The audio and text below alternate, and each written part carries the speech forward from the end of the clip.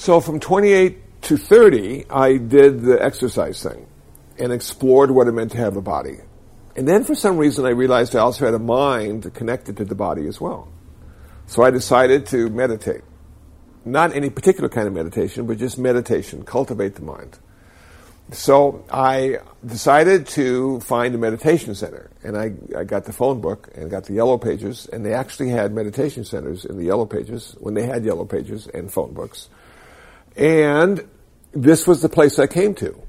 I came here like 1979. Right here. And it hasn't changed at all. Only the people that come here change. This place pretty much stays the same. And I started to meditate, and it was really, really difficult because it's really, really boring. And I couldn't figure out what it would lead to other than, sleep. So I kept coming, but there was a guy here who would give these Dharma talks, who would talk about Buddhism, and it just fascinated me how he could see things so differently from the way I saw them, and how it made sense to them and made no sense to me at that point. And I figured if I kept meditating, I would understand what he was talking about, and I could see the world in a different way too. And it started to happen. So I kept meditating. I kept coming here to listen to his talks. And then one day I decided I was going to get rid of all my polyester shirts with the flowers and have cotton. And I decided I was going to stop blow drying my hair and using hairspray and just go natural. And then I decided to watch PBS, public broadcasting. And that was really difficult because they had no commercials, so you had to really focus a long time. And gradually, I went from being sort of a Republican guy to a Democratic guy to an independent guy. I went from synthetic material to all cotton and wool.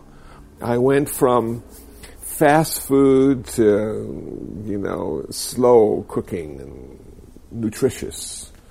And I just started to see the world in a much different way over a period of years. And all the while thinking, well, I'm over 30 now, so I'm going to be dead soon. I should get a religion so I could die well. And so the book that you read, the Huston Smith book, I read that book. And the chapter on Buddhism made so much sense because for me it meant that I didn't have to believe in anything. Because see, I had a problem with belief, And it may sound funny, but for a long time I didn't believe in Australia. I had seen the map, but it's a piece of paper with lines drawn. I knew people spoke funny when they came from Australia, but I thought it could be a speech impediment. I wasn't convinced that it really existed until I went there. And when I went to Australia, I said, now I don't have to believe it. Now I have confidence that it does exist. And so that's how Buddhism allowed me to pick it as a religion, because the Buddha in one of the sutras said, don't believe it because I say it to be true. Don't believe it because the elders tell you it's true. Don't believe it because it's written down. But believe it because you've tested it. And in your testing, you have proven it to be true to you. And when I looked at Christianity, Judaism, or Islam, I realized it always ended up with faith. It seemed to sidestep confidence. But for me, Buddhism said, okay, 1, 2, 3, is it working? 1, 2, 3, is it working? So month after month, year after year, meditation, reading, listening to the Dharma talks, it finally started to give me the confidence I needed to say, yes, I can understand how Buddhism can help me end my suffering and end all my future rebirths. So now, did I want to become ordained? I didn't really want to become ordained.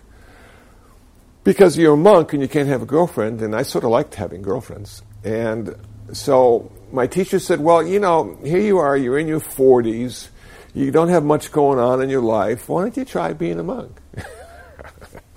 So I said, okay, well, maybe I'll just give it a try, So to be a monk at this center, it takes 9 years. So for 9 years, I was giving it a try. And at the end of 9 years, I said, yeah, it might be a nice way to end a life, because the first half of my life I was working, I had girlfriends, I had fun, I had polyester.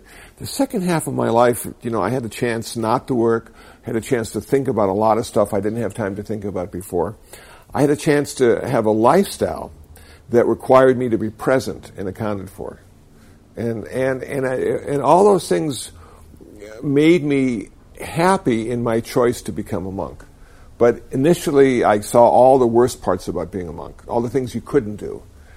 But in not doing all those things, it gives you time to do other things.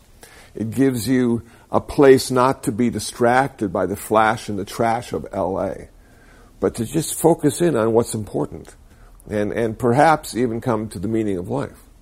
You know, and if you don't come to the meaning of life, perhaps how to die well. Something we all have to do. Did that make sense, Soda? Yeah? Yeah? Good. Okay. Thanks for the question. So now how did my parents feel about it?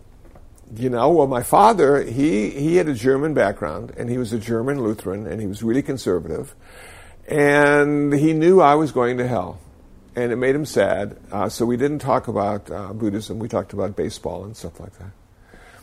And my mom, who was non-religious and always the religion of her husband, she was married twice, and she married my dad, Lutheran. Her second husband was Episcopalian, so she became an Episcopalian. She was happy because I was happy. And that's what I like about moms. Dads are a little different, you know, but mom said, as long as you're happy, I'm happy. So, and then my brothers and sisters, they could care less. They're brothers and sisters, you know. So it doesn't matter what we do, you know. They're not going to like it or dislike it. Yeah. Good. Did you get the call? Did you find them? Yeah, I think they were in North New Hampshire, so now they're heading south. Oh, okay. So they really missed it by a lot. Ways. Yeah. Okay. They're about 15 minutes away. Okay. Are they making the walk? Yeah, they think they know where they're going now. Okay. Don't we all? You know. Don't we all? So then the Buddha said in his first talk, you know, that it's really birth, sickness, old age, and death.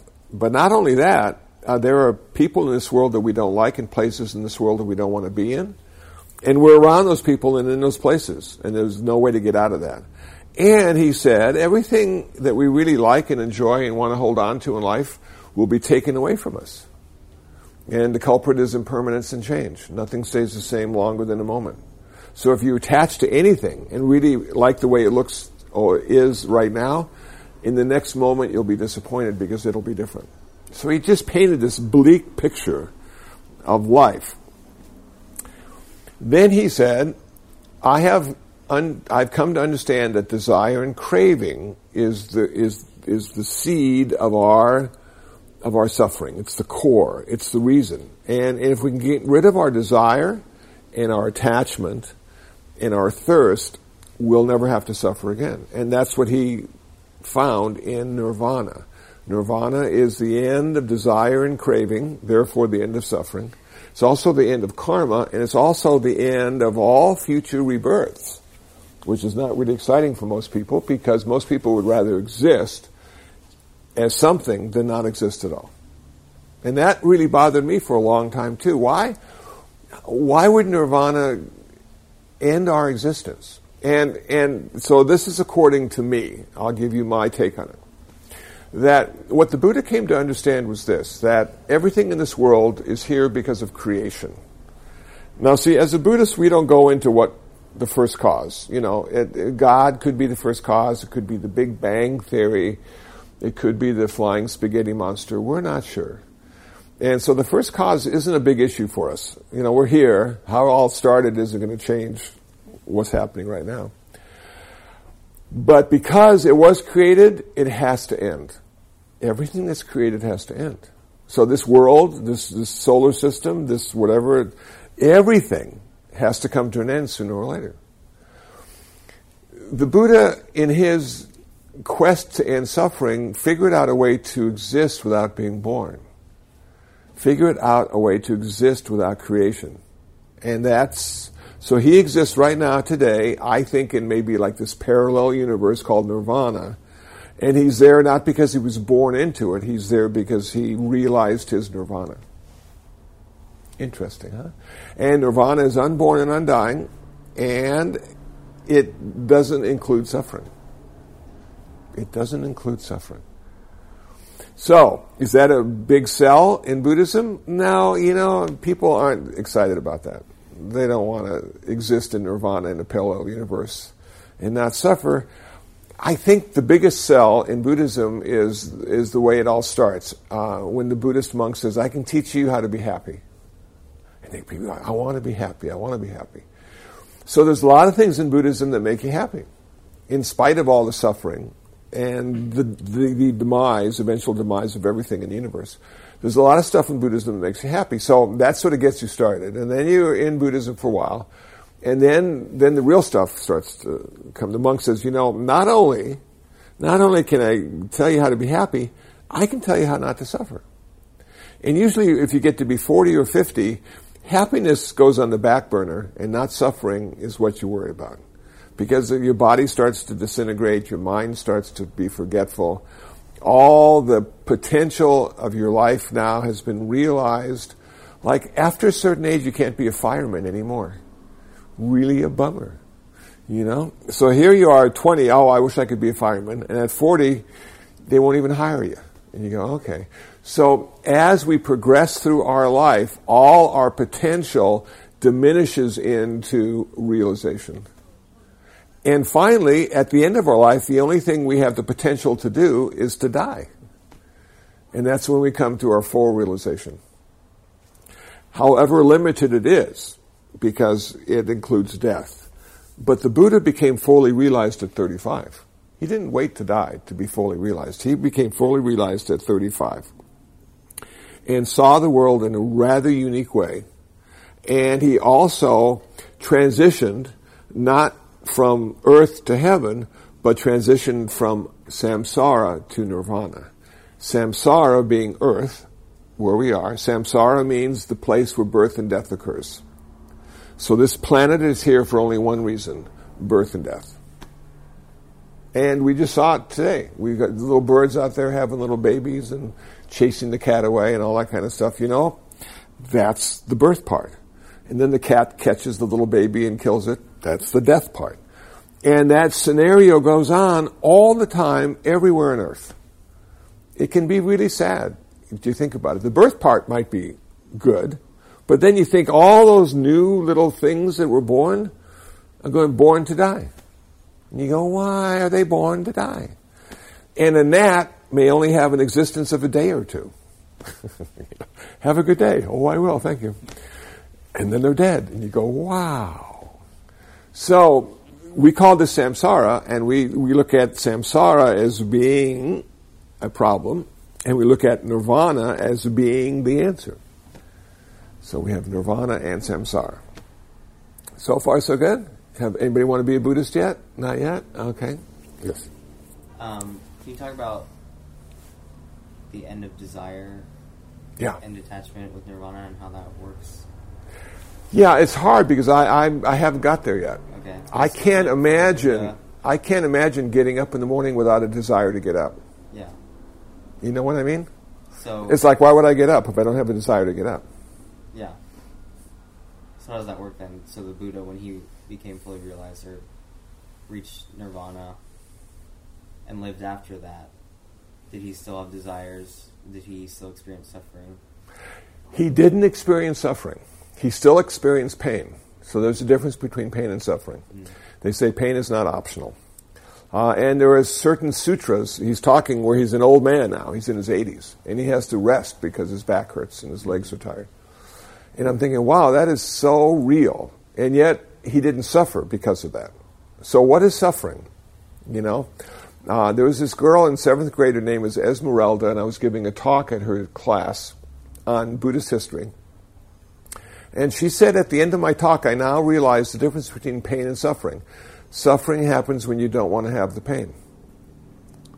So you see, if we can't come to a profound acceptance of the way things are, we will suffer.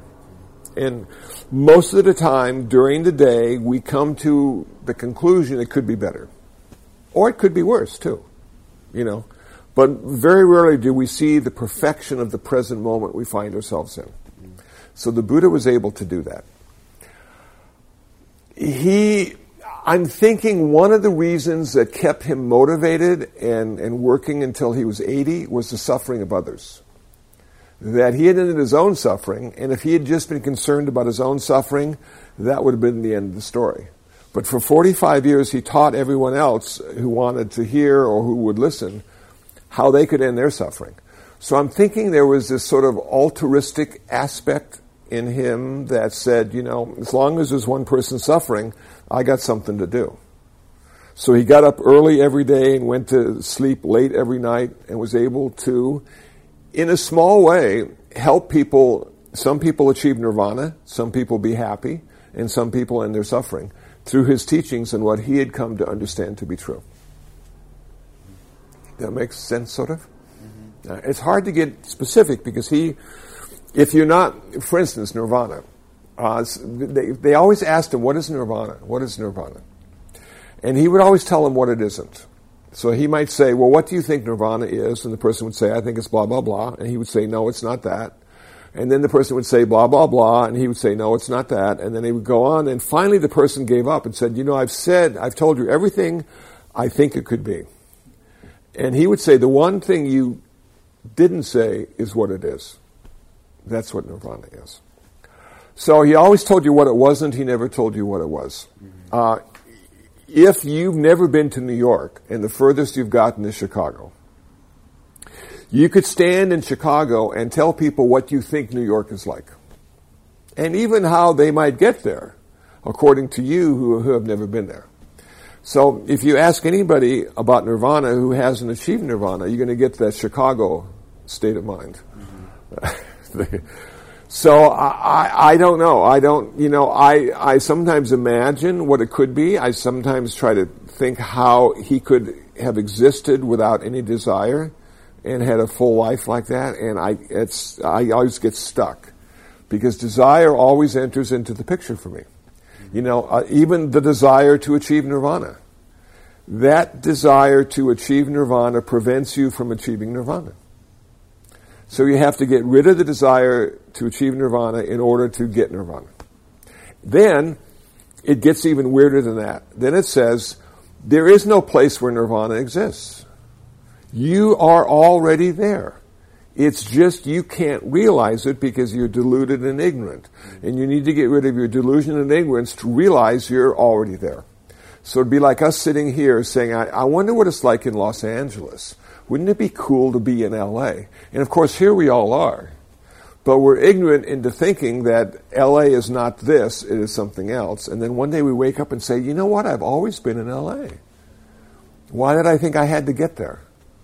When it's always been a part of me. So I always smile when people say I'm going to India to get enlightened. And I'm thinking, well, you could do it in Pacoima too. Or Woodland Hills, it's okay, But they get the plane ticket, they go to the ashram, they eat vegetarian, they see the guru, and then they come back and said, I'm not enlightened, but it was a great trip, So it's sort of like that, I guess. Are there any current Buddhist monks who claim that they've reached nirvana? There aren't monks that I've heard of that claim nirvana, but there are lay people practicing Buddhism who might claim enlightenment. Mm-hmm. And if you claim enlightenment, you're probably not. You probably have become psychotic with too much meditation. Mm-hmm. And that can be a big issue. I mean, how do you know? And they say there are tests that allow you to measure or gauge your place along the path. Mm-hmm. But you need a qualified teacher to decipher the test as well as the answers to the test. So I've often thought it's probably better not even to think about it. It's probably just better to wake up every day, do your practice, live your life, and then one day it happens. But if you're just so eager for it to happen and can only think about it happening, you're probably postponing it happening for a long, long time.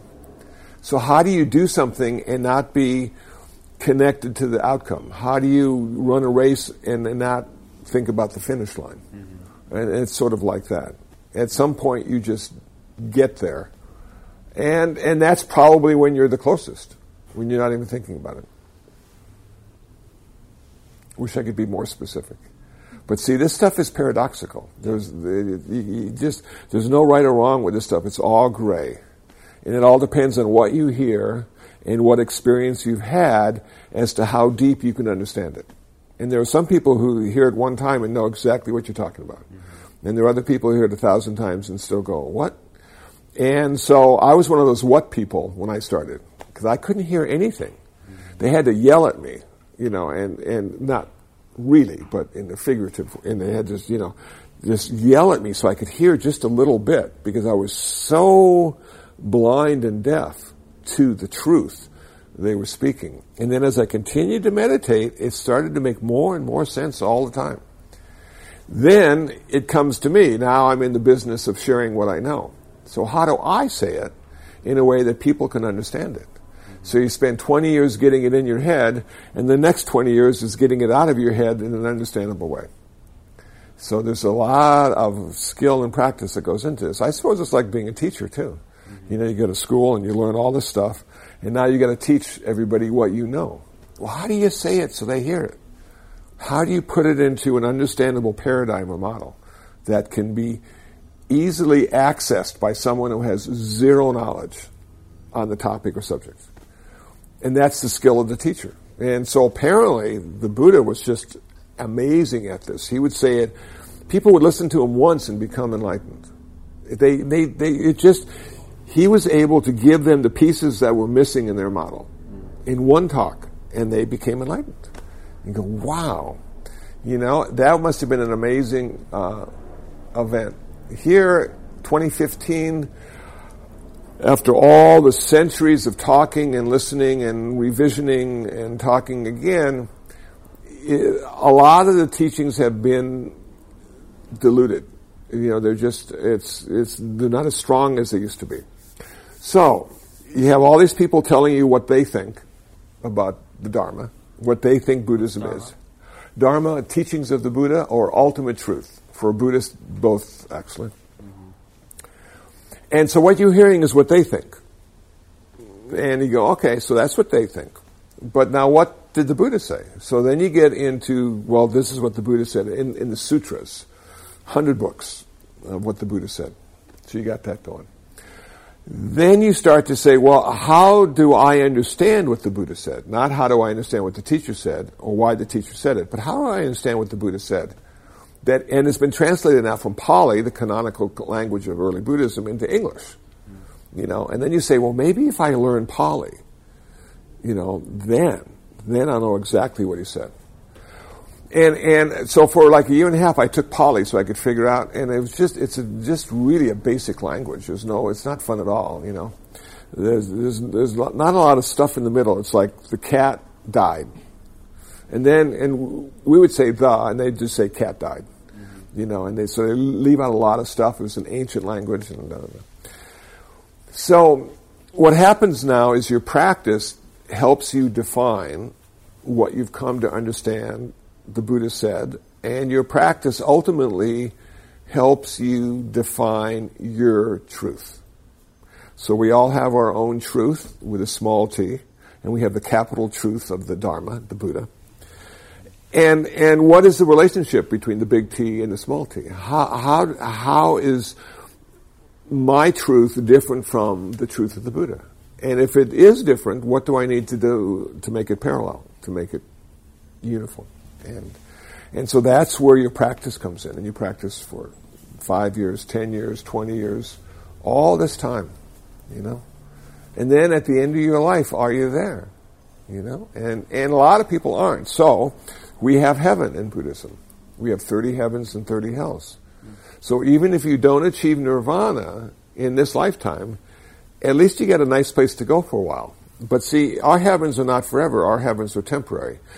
A couple 100,000 human lifetimes long, but still temporary. Then you're reborn. That's why for a Buddhist, even going to heaven is not ultimately without suffering, because you're going to suffer when you have to leave. The gatekeeper comes and says, your karma's gone. The karma that put you here has worn out. Heaven is so nice, you haven't created any more karma for yourself. You got to leave. And you just probably cringe at the thought of having to go back to samsara this planet Earth where all this suffering is happening, or even a lower heaven, or even the hell realms.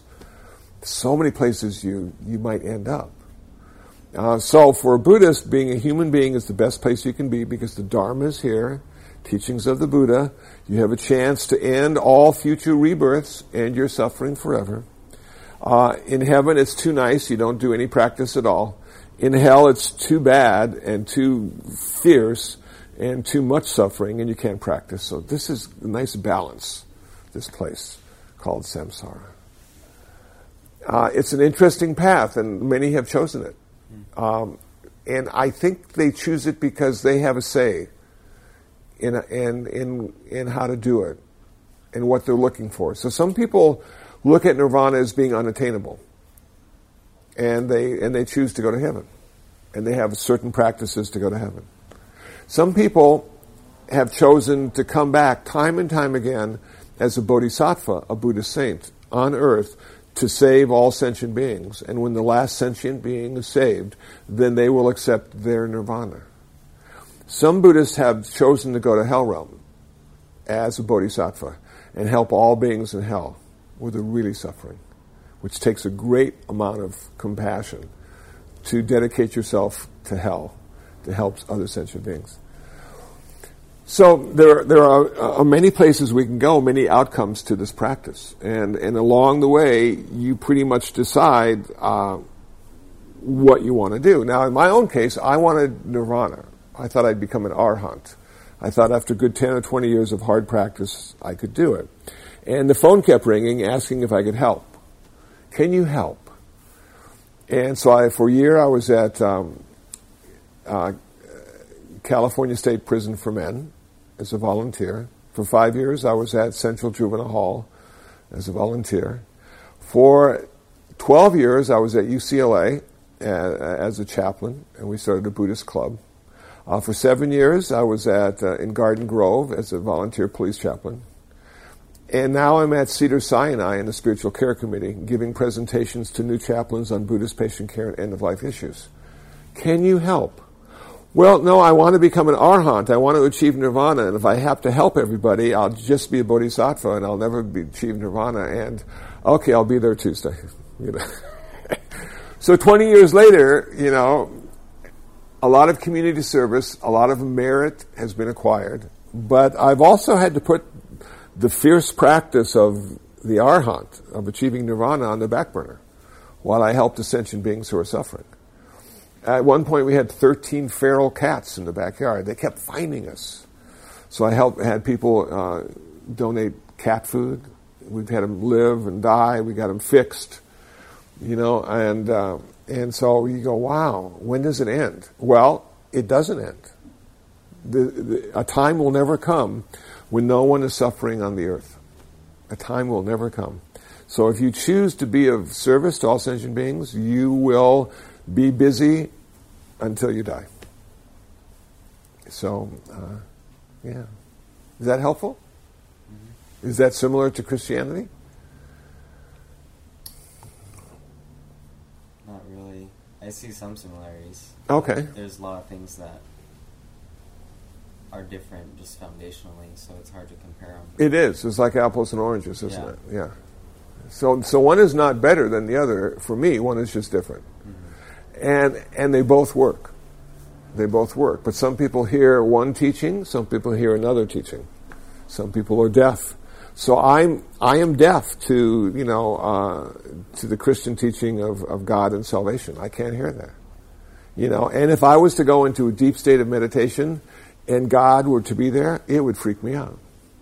So far, nothing's there, and I feel very comfortable.